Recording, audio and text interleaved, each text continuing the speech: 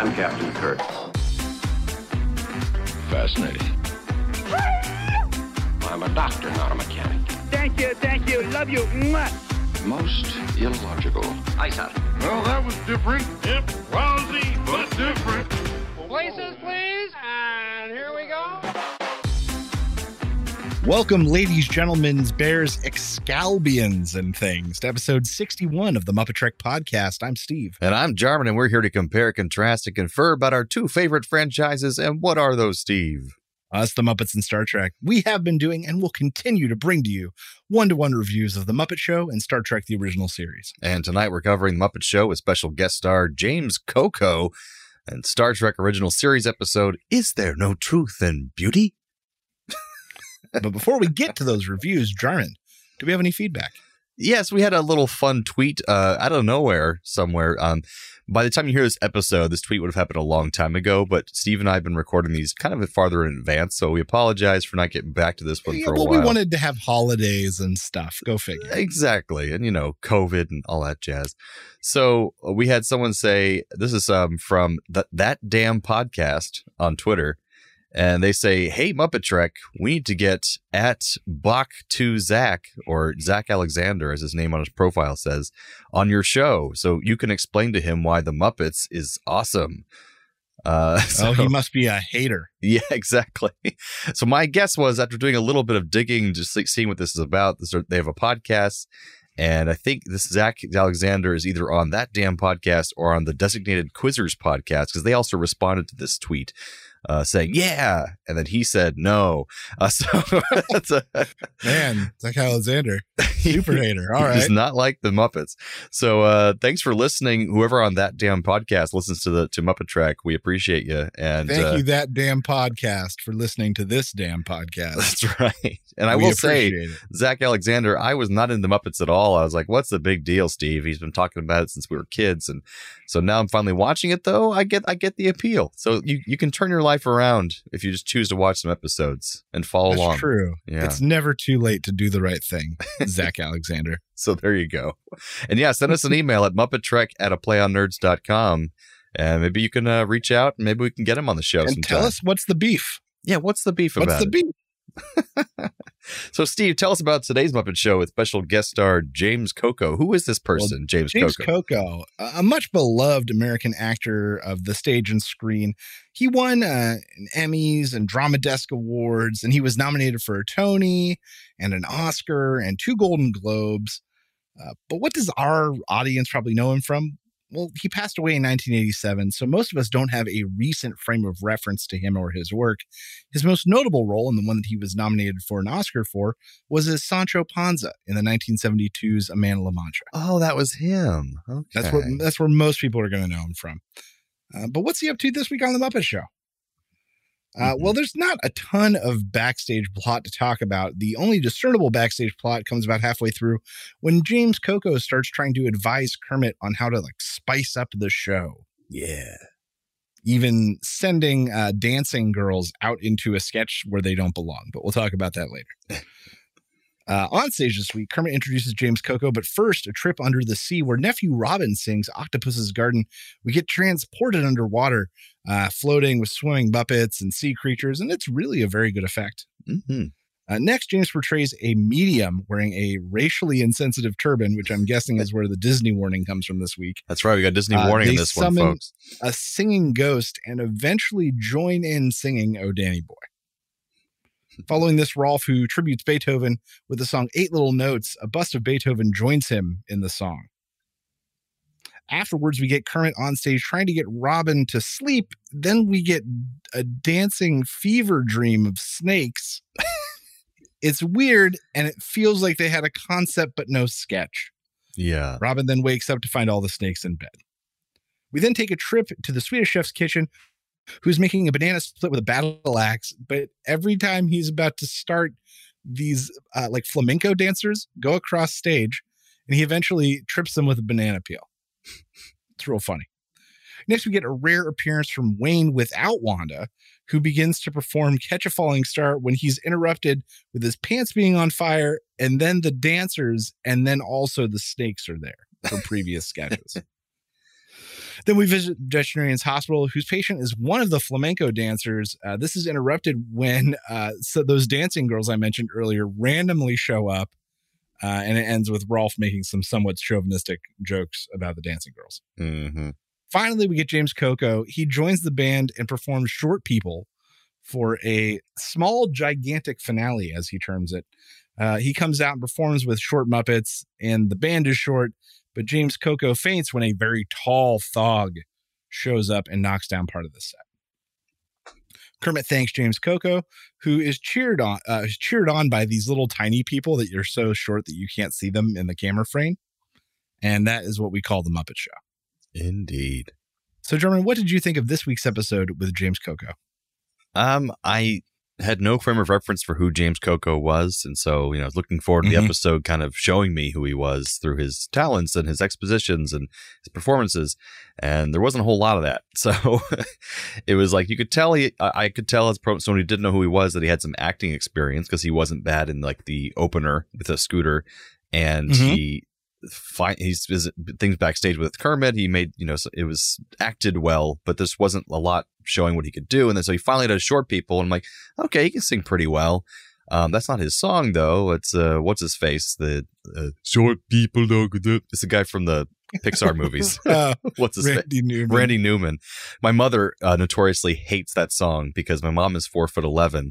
And she's always her whole life since she heard that song said it's just terrible because short people have no reason to live. It's just awful. So he didn't make a good impression. But I think the Muppets did a little better in saving the episode because I love Veterinarian's Hospital, and it was great watching them react to the chaos being done to the show by James Coco from the backstage, and incorporating the jokes into that was pretty funny. And I really also just had a soft spot for the Beethoven sketch for some reason. I thought that song was really cute, and it was very musical minded about talking about how, the different notes make up a song. And then all of a sudden Beethoven chimes in and sings with him. Thought that was really cute. And I got a chuckle out of, they do the underwater number, and then he's like, oh God, there's just still water on the stage. He's like, oh, don't worry. This next number will take care of it. And it's a bunch of sponges going on to dance. So they're going to basically scrub up the stage. They did a similar bit in a previous episode where there was a bunch of stuff on stage, and they sent out like basically dusters. Yeah. Like an act that was sweeping. Oh, good. It's a recurring joke. But I would say overall, this was not a very strong episode just because they didn't really do well with their host, who was multi-talented. They could have done a lot because Broadway stars do like the best on the Muppets, and they didn't really utilize him very well. I don't know. What do you think? In some ways I agree. In some ways I disagree, in that, this at first when I was thinking about it, I was like, man, he wasn't in a lot of the episode, which is one of my sort of bugaboos. And then I had to sit and think, no, he's in plenty of the episode. He's just never on stage. Yeah. Because he's backstage giving advice to Kermit multiple times. He's got his opener bit, but he only goes out for the medium sketch and then Short People. Yeah. Otherwise, he's not on stage. So it was one of those times where I just wish they put him on stage more. Yeah. And the one of the two times he was on stage, the medium sketch, not just the cultural insensitivity thing, but just it wasn't very funny. It wasn't very. No, it could have been anyone. It could have been any host. Yeah. It was not specific to him in any way, shape, or form. Right. So I sort of agree. That being said, even the mainstays, the things that would typically sort of bail the show out, like Veterinarian's Hospital and Swedish Chef's Kitchen, were interrupted. And not always what I felt like was a fun way. Right. It's like we were being interrupted as the viewers too. Right. And then once again, the situation where there is a backstage plot, but they introduce it too late. Mm-hmm. Like James Coco didn't start doing the Kermit advice stuff till we were halfway through the episode. So it felt random the rest of the episode. Yeah. It almost felt kind of But if he had been advising from the beginning, then it would have been funny and had an arc, those sort of things. And what's funny is the octopus thing was so complex. They had to have been prepping that months in advance, not knowing who the host would be. So it didn't really matter that they threw that in this episode, because even though it was really great, it's just that it could have been any episode as well, because he wasn't involved in that either. So I don't know. That's true. Yeah. That's very true. So overall, it wasn't terrible. What he did do was pretty good. Right. And then with Octopus's Garden, that big number, like that was spectacular. But then a huge miss with like the snake thing. It was a huge miss. I don't know. This will end up somewhere in the middle to the point where I don't think we'll ever really talk about it again. I agree. It's like bottom middle for me. It's just like forgettable. Just nothing stands out except the octopus number was complex. But other than that, it was like, meh. Let's talk more about that music. Octopus's Garden, made famous by the Beatles and one of the few songs featuring Ringo. It's from their Abbey Road album. Ringo wrote the song after a boat ride with former Muppet Show guest Peter Sellers. They were in, I think, Corsica or something, and he ordered fish and chips, and they brought him octopus instead of fish. And they told him all about this type of local octopus that would gather rocks and shiny objects to make a garden. That's where it came from. Weird. 8 little notes. This is by Larry Grossman, Muppet Musical Associate. And he wrote Snoopy the Musical, another famous Muppet mainstay song, Just One Person, also came from that musical. And it was performed at Jim's Memorial and then also at the Muppets Tribute to Jim Henson. So the same guy wrote it. In a Persian Market, which was just very briefly by English composer Albert Kettleby. Oddly enough, most of his biggest hits had the same naming convention. In a monastery garden, in a Chinese temple garden, and in the mystic land of Egypt. Catch a Falling Star, written by Vance and Pockris. It was made famous by Perry Como. That was Perry Como's last #1 hit. And fun fact, he was an avid golfer and even had his own line of putters. They always make fun of that. I think it's actually in Family Guy at one point. Catch a falling star and put it in your pocket. Wouldn't want to think a word. Like, it's just like it was sang so like ridiculously. Short People, as mentioned, written by a younger Randy Newman. Newman got bashed at the time because of the prejudice portrayed in the song. But at the time, almost all of his music was written narratively from a biased perspective. So all of his songs were kind of like that. That one just was the one that was the hit. Weird. And it somehow got to #2 on the Billboard charts. Wow. Short people got no reason to live. Imagine a time where you couldn't turn on your radio and not hear Short People. It was just like imagine that time. Maroon 5 or Short People. They got short little arms. They got short little legs. No reason to live. God, it's terrible. But that's all the music this week. So, John, what did you think was the best Muppeteering moment? I mean, I have to give it to the Octopus Garden segment. I mean, it was so much going on. It was so elaborate. And then the cutaway to Piggy and Kermit separately was also very nice on its own. And the wider shot. You're right. Overall, it was kind of a masterpiece. Yeah, it was just beautifully done, head to toe. And something that we as an audience and they could not have imagined doing season 1. Oh, yeah. Just they have more budget now, more time to put things together, more people involved. It was a lot. The tech. Yeah. I mean, you couldn't imagine doing that. I didn't even know how those little bubbles were created throughout the video, but it was impressive. It's magic. Magic. So Jarman, tell us about this week's episode of Star Trek that we watched. Sure. So this week we have Is There No Truth in Beauty? And it has the Enterprise going off to meet up with the Medusan ambassador Kolos. I forgot how they pronounced it in the episode. Who's being accompanied by psychologist Miranda Jones. When they said Dr. Jones initially, I was like, Dr. Jones, like the Temple of Doom. But we might recognize her because it's played by Diana Muldaur, who was in a previous episode of the original series with blonde hair. And she also goes on to play the Doctor in the second season of The Next Generation. So Dr. Pulaski. So we'll see that later on. She's very well used in Star Trek. But anyways, she is apparently a woman who's human, but is in touch with her telepathic abilities. And that's necessary to be involved with the Medusan, which apparently these people that are energy beings, that if a human looks upon them, they go mad and might even die. But she can somehow withstand it with a visor because she has telepathic abilities and she trained on Vulcan. And Vulcans apparently can look upon a Medusan without going insane, but with much mental training. So she went to Vulcan her whole life to train her telepathic abilities. So now she's the one, being the ambassador for the Medusan. And the Medusans are non-humanoid creatures whose outward appearance is described as being so ugly as they cause humans to go insane. So that's apparently what I didn't really understand that going through, because it seemed like there's energy beings that were hard to understand, so your mind can't fathom it, kind of like, Cthulhu. But no, they're just so ugly. They keep putting that through the whole episode. They're gross. So anyways, they beam Kolos and Miranda Jones on board, and Kolos is in a carrier thing so that people don't have to look upon him. And Spock assists them to getting them settled on the ship. And from the whole way through, Miranda Jones is jealous of Vulcan being there on the ship because of their Vulcan physiology that can withstand a Medusan's visage. So they're at dinner on the ship with Captain Kirk and the senior officers, and they're all just lusting after her for some reason. She's just incredibly appealing to them according to the script. So every single person in that room is just hitting on her hardcore, and she's pretty much having none of it. And she's beamed aboard as well by her associate, this guy named Lawrence Marvick. And he's apparently is also an engineer who worked on the Enterprise early on. So he's kind of involved in the science field and also involved with Jones.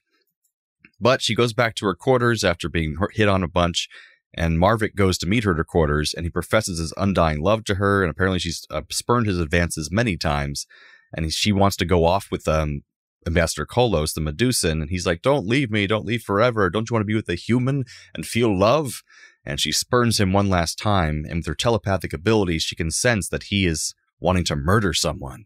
And she somehow doesn't know who, but it's pretty obvious. So he goes off and tries to murder the Ambassador Kolos in his little box. But just then, Kolos defends himself by opening the box and shows himself to Marvick, who goes insane. And so he goes to the engineering section, and he's just beating people up left and right. And he makes the ship go past warp 9, which the ship never really does in original series, which causes them to go out of their entire galaxy into this void. And he's like, "Now we're safe. Now we're safe from everything." And then she comes in to calm him down with Captain Kirk. And he once again realizes she's spurning his love. So he goes even more insane and crazy, and then he passes out and dies right there on the floor in engineering. So they're in the middle of nowhere. They can't find their way home. They know that Medusans are very good at navigation, so Spock says he can meld his mind with the Medusan ambassador, and they'll become one for a short amount of time, and that way Kolos can actually navigate them back home to their galaxy. But of course, Miranda's not happy about this because she wants to meld with the ambassador, and she's very jealous if Spock was to go near and melding with him, because that would be infringing upon their intimate relationship. But they basically try to trick her by taking her away from Kolos, so she won't be able to sense that Spock is going to meld with Kolos. And Kirk tries to seduce her, but to no avail, which is great to watch. I always love when Kirk's seduction does not work, which is really fun. And she runs back to Kolos, but she's blocked by Scotty and by Bones, and they don't let her into where Kolos is because he's going to meld with Spock. So they take Kolos to the bridge of the Enterprise, and Spock melds with him. And it's fun watching Spock being able to have some personality because Kolos is in his body and he can see people for the first time and interact with them. But then he waxed poetic about how lonely it must be to be a human because you're stuck in these human bodies, these flesh bags your whole life, and you're not connected with everyone else around you. So Kirk's like, "Okay, that's great and all, but get us back to our galaxy." So he does. He navigates them back, and then he goes back to unmeld their minds. But he forgets to put Spock's goggles on, which protects Spock from being fully insane from looking upon Kolos's visage. And they're like, "No, Spock!" And so suddenly he's looked upon him, and he starts going insane himself. So they get Spock to sickbay. He's basically gone into a comatose state because he's looked upon Kolos's visage, and they want Miranda Jones to help him to use her telepathy to get him back to being his old Spock again. And she's having trouble doing it, so Kirk yells at her to convince her to do it. Somehow that works. She gets Spock's brain back in, and at the same time, Spock's brain back in, like Spock's brain. And at the same time, she gets to mold with Kolos, finally. But in that, I forgot the entire big reveal is that we figure out this whole time, which I thought was actually quite clever, Miranda Jones is actually blind, and she uses her clothing to sense those around her. And that's a big one. Yeah, that's one of the big reasons why they couldn't let her meld with Kolos to navigate the ship back, because she wouldn't be able to see to actually navigate. But at the end, she's actually to meld with Kolos. She's able to go off with him into wherever they're going to go together forever and study him. And the ship is back in its galaxy. And that was my wonderful meandering description of what happened in this episode. But it was a good one. And I had totally forgotten about the reveal of her being blind. So that was pretty cool. When you didn't mention it in that summary, I was like, did I misread that or misremember that? And then finally I was like, oh, thank God. It's funny because it actually isn't that consequential to the actual plot itself. But it's just an interesting reveal. And if you watch back, you can see Dr. Jones kind of interacting with them in an unusual way. But yeah, it wouldn't have actually mattered that much if she was blind or not, because they could have just said, you don't have the knowledge to do this. But either way, and so she goes off with Kolos and hopefully they live happily ever after. And we have some mention of Medusans in later series of Star Trek as well, because they're kind of an interesting race. Okay. So you actually get to see them again? I don't remember see them, but you get the mentions of them a few different times. Okay. But yeah, so what'd you think of this episode? All right, so things I liked. The fact that the Medusan was a box, I thought was itself like a funny reveal. And like, you're right, that there was a really weird element where we've had like beautiful women on the ship before, but she's on the ship for 2 minutes and suddenly they're having like a 6-man and her dinner where everyone is shamelessly flirting. Every officer. Yeah, and I thought maybe I'd forgotten something about this episode where she has some power over men or something. But I was like, no, I thought that was going to be the reveal. Like she uses her psychic abilities to cause these things. But nope. But it was weird. It was just so weird to see like all of them, even Bones and Scotty, like everyone. Like what a woman. The only people that weren't there were like Chekhov and Sulu. Yeah. So that was weird. I did appreciate that this is finally maybe the first seemingly legitimate strong female guest star we have ever had. Yeah, she took no shit from nobody, pretty much. She had multiple lines. She kept it all in business. She put Bones in his place in that speech after that like toast he gave. So it was just very impressive. Like normally the even the strong female guests fall apart. Yeah, eventually fall apart. She did really well. I did like the whole idea of the problem becoming the solution, where Kolos is ultimately the only one that can get them back. Right. And that was very Star Trek-y, which I appreciated. And then a nice reveal with the blindness thing. And I did like how it's usually I think every episode would have where he wouldn't want to give Spock's body back, and that would be the next dilemma. But no, this guy was like, all right, you're right. I'll give his body back. And so like that was actually kind of surprising to me. I was like, oh, I just assumed like every other episode he would just be like he would be like so egotistical maniac, space being that he wouldn't want to get the body back. But yeah, it was a good change. Things I disliked or struggled with a little bit. A human telepath. Have we seen this anywhere else? Is there any precedent for this? Not really. And what sucks is I really hoped she would have been a Betazoid, which is what Deanna Troi is. Deanna Troi, yeah. Because they're telepaths and mostly like kind of empaths, but also telepathic abilities. And that's okay because they look like humans, but they're aliens. And I was like, I hope she's a Betazoid, or Betazoid, and she's not. So it's just human random. Well, and it felt like she was supposed to be a Vulcan. Yeah. She trained on Vulcan. And they were like, we ran out of ears. It's okay. We'll fix it with a line or two. Like, that's how it felt. It felt like she was supposed to be a Vulcan. Yeah, she beams on and gives them the live long and prosper hands, you know? And that's what I thought. And then I looked at her ears and went, oh, okay. And with the Medusan, Kolos, if he knows that he drives people insane, why would he just come out seemingly randomly? At one point, Kirk like orders the entire crew to their quarters. Mm-hmm. But why? Like, I don't understand why he'd be like, all right, we're taking you through, sir. Stay inside the box. If they were worried about him, like, I'm out of the box. And making the entire crew go insane. It just didn't make sense to me. They treated him like a dangerous unknown entity instead of an ambassador from an alien race. That's true. And there's a plot hole with like when he first beams on board, everybody has a visor on when it's beaming on, which I guess makes sense. Like, oh, because the box is partially transparent because he's beaming. But then when he beams back down, Spock makes an point to put his goggles back on, and then Kirk doesn't. And nobody gives a shit. No one gives a shit. Kirk's just fine. It didn't matter. So that just felt weird and inconsistent in that regard. Yeah, I agree. But overall, a pretty good episode. I like it anytime we get to see Leonard Nimoy do something different with Spock. And when Kolos is in his head. Yeah, I love that monologue. That monologue, yeah.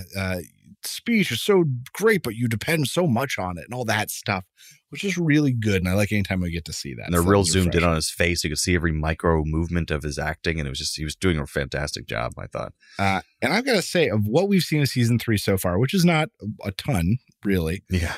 This is probably one of my favorites of season 3. Nice. So far. Only 5 episodes in, but yeah, I'd say it's a good one. It's the first one of these of what we've watched so far that I think has a chance of making it into like the top 3. I gotcha. And that's fair. It's solid characters and solid story. It's interesting. Some plot holes, but otherwise good. Yeah. Cool. All right, you got some factoids. All right, so this is kind of fun. Although often cited by some fans as evidence of a larger message in Star Trek, the IDIC, which is what she talks about, he has like a emblem on his shirt, on his uniform, Spock does, that means infinite diversity and infinite combinations, which later on becomes like a motto kind of the Vulcan race. And it's a great symbol. I was thinking about getting a tattoo of it myself. But he wears this medallion during the dinner scene, and Dr. Jones even comments on it, like, is that a slight towards me since I'm not, capable of melding with Kolos?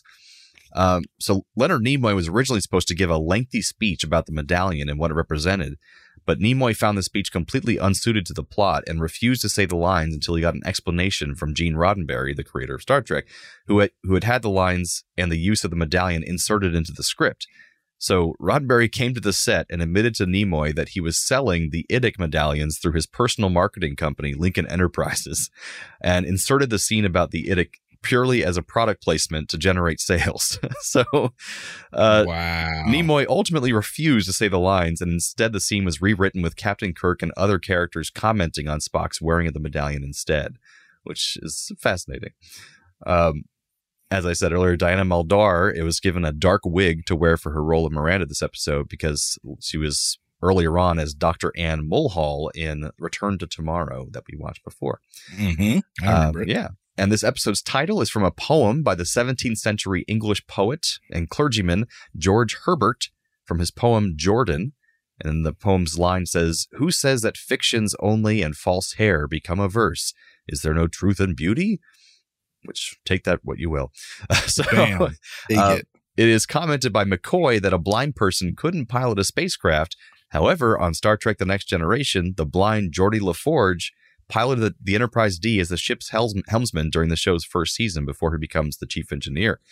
And Dr. Jones's neural net, or the dress she wears in the show that can tell her where she's going and stuff, can almost be seen as a precursor to LaForge's visor that he wears, which kind of similar things. So it's kind of neat. And he has similar lines in the Next Generation where he says, like, my vision's even better than yours. I can see the multi-spectrums of light, So she says a kind of similar monologue. She's like, I can tell exactly how far I am from that door. I'm 3 meters and 4 centimeters or whatever.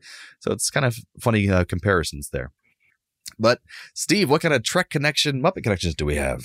Oh boy. Well, I hope you got the soundboard ready because James Coco appeared on 3 episodes of The Love Boat. Woo! As we've covered many guests. Oh God, so many buttons. God. Love Boat's out of control. Many guests from both Star Trek and The Muppet Show have been on The Love Boat, including Diana Muldaur, who was on this week's episode, was also on The Love Boat. Nice. I was expecting the thing one more time. Well, we're expecting this. Oh, there it is. Delicious. Both James Coco and Shatner were featured on season 1 episodes of the Ray Bradbury Theater an anthology series based around the works of Fahrenheit 451 writer Ray Bradbury. Nice. Kind of like a Twilight Zone kind of separate thing. episodes, but yeah, something like that. Yeah. Diana Muldaur had a reoccurring role on Batman the Animated Series as Dr. Leslie Tompkins. Also on the series was Muppet Show guest and songwriter Paul Williams as the Penguin, as well as Mark Hamill, who not only acted across from Frank Oz in the Star Wars films, but also played the role of the scientist in Netflix's most recent Dark Crystal. Aha, that's right. One of the Skeksis scientists, right? Yeah. Yeah. Man, I love that thing. Too bad it's gone. I know. It's really sad. Pieces of shit, Netflix. But German, these were the same episode, right? Weren't they, though? I mean, the psychedelic dancing snakes looked very similar to what you'd see when you look upon a Medusan. You know, it's the same kind of effect. That's true. It looked very similar. That's true. Both feature overt doting over beautiful women. The entire male crew over Dr. Jones and Dr. Bob over the dancing girls. Oh, that's very true. Kalos doesn't know how humans live with such loneliness, just as James Coco doesn't know how people live being so short. Yeah. He just can't comprehend I don't understand. Both feature people taking directions from an outside consultant, Kolos helping them get back to the get the ship back to known space, and James Coco advising Kermit on how to spice up the show. Very well done. Oh, bam. What is that? Transporter malfunction. Okay, it's a time of the show where we transport one character from one episode to the other and vice versa. What you got for us, Steve? Well, this week, Trek to Muppets, I've got James Coco flipping places with Ambassador Kolos. Backstage, Kermit would ask for tips on how to spice things up, only to have the box open and drive him mad. And I also think that short people would have been way funnier if it was Kolos in a box. All the short people go insane. All the short people and Kolos is just there, a box. Oh my God. I understand what it is to be short. I have Dr. Miranda Jones transporting over to become James Coco's spirit medium. And with her actual telepathy, she is overwhelmed by the amount of Muppets that want to murder people, especially Animal and Crazy Harry, which they really just want to kill people. Muppets Trek this week. I've got the snake fever dream that Robin has coming over and replacing what people see when Kolos drives them mad. That was my similarities. That's great. Yep. I love it. It was very similar. It was basically the same thing. It was very surprising how similar those were. That would drive me mad too. Absolutely. And for Muppets to Star Trek, I have the Swedish chef is going to go over to take the place of Kalos. Okay. Because all right. It would be hilarious after he melds with Spock and then he just starts incoherently yelling, "Bort, bort, bort." And he's terrible at navigation. That whole monologue. He's great at navigation, but his alternately usable hands are just fucking everything up. Oh, so lonely human. So I think that brings us to the end of episode 61 of the Muppet Trek podcast. That's right. Join us next time for the Muppet Show with special guest Helen Reddy. And original series episode Spectre of the Gun. So from the lovers, the dreamers, and us. Live long and prosper, everyone. Thanks for listening to the Muppet Trek podcast. Be sure to follow us on social media on Facebook and Twitter. Subscribe to us on Apple Podcasts, YouTube, Spotify, or your favorite podcast platform. This podcast has been brought to you by A Play on Nerds.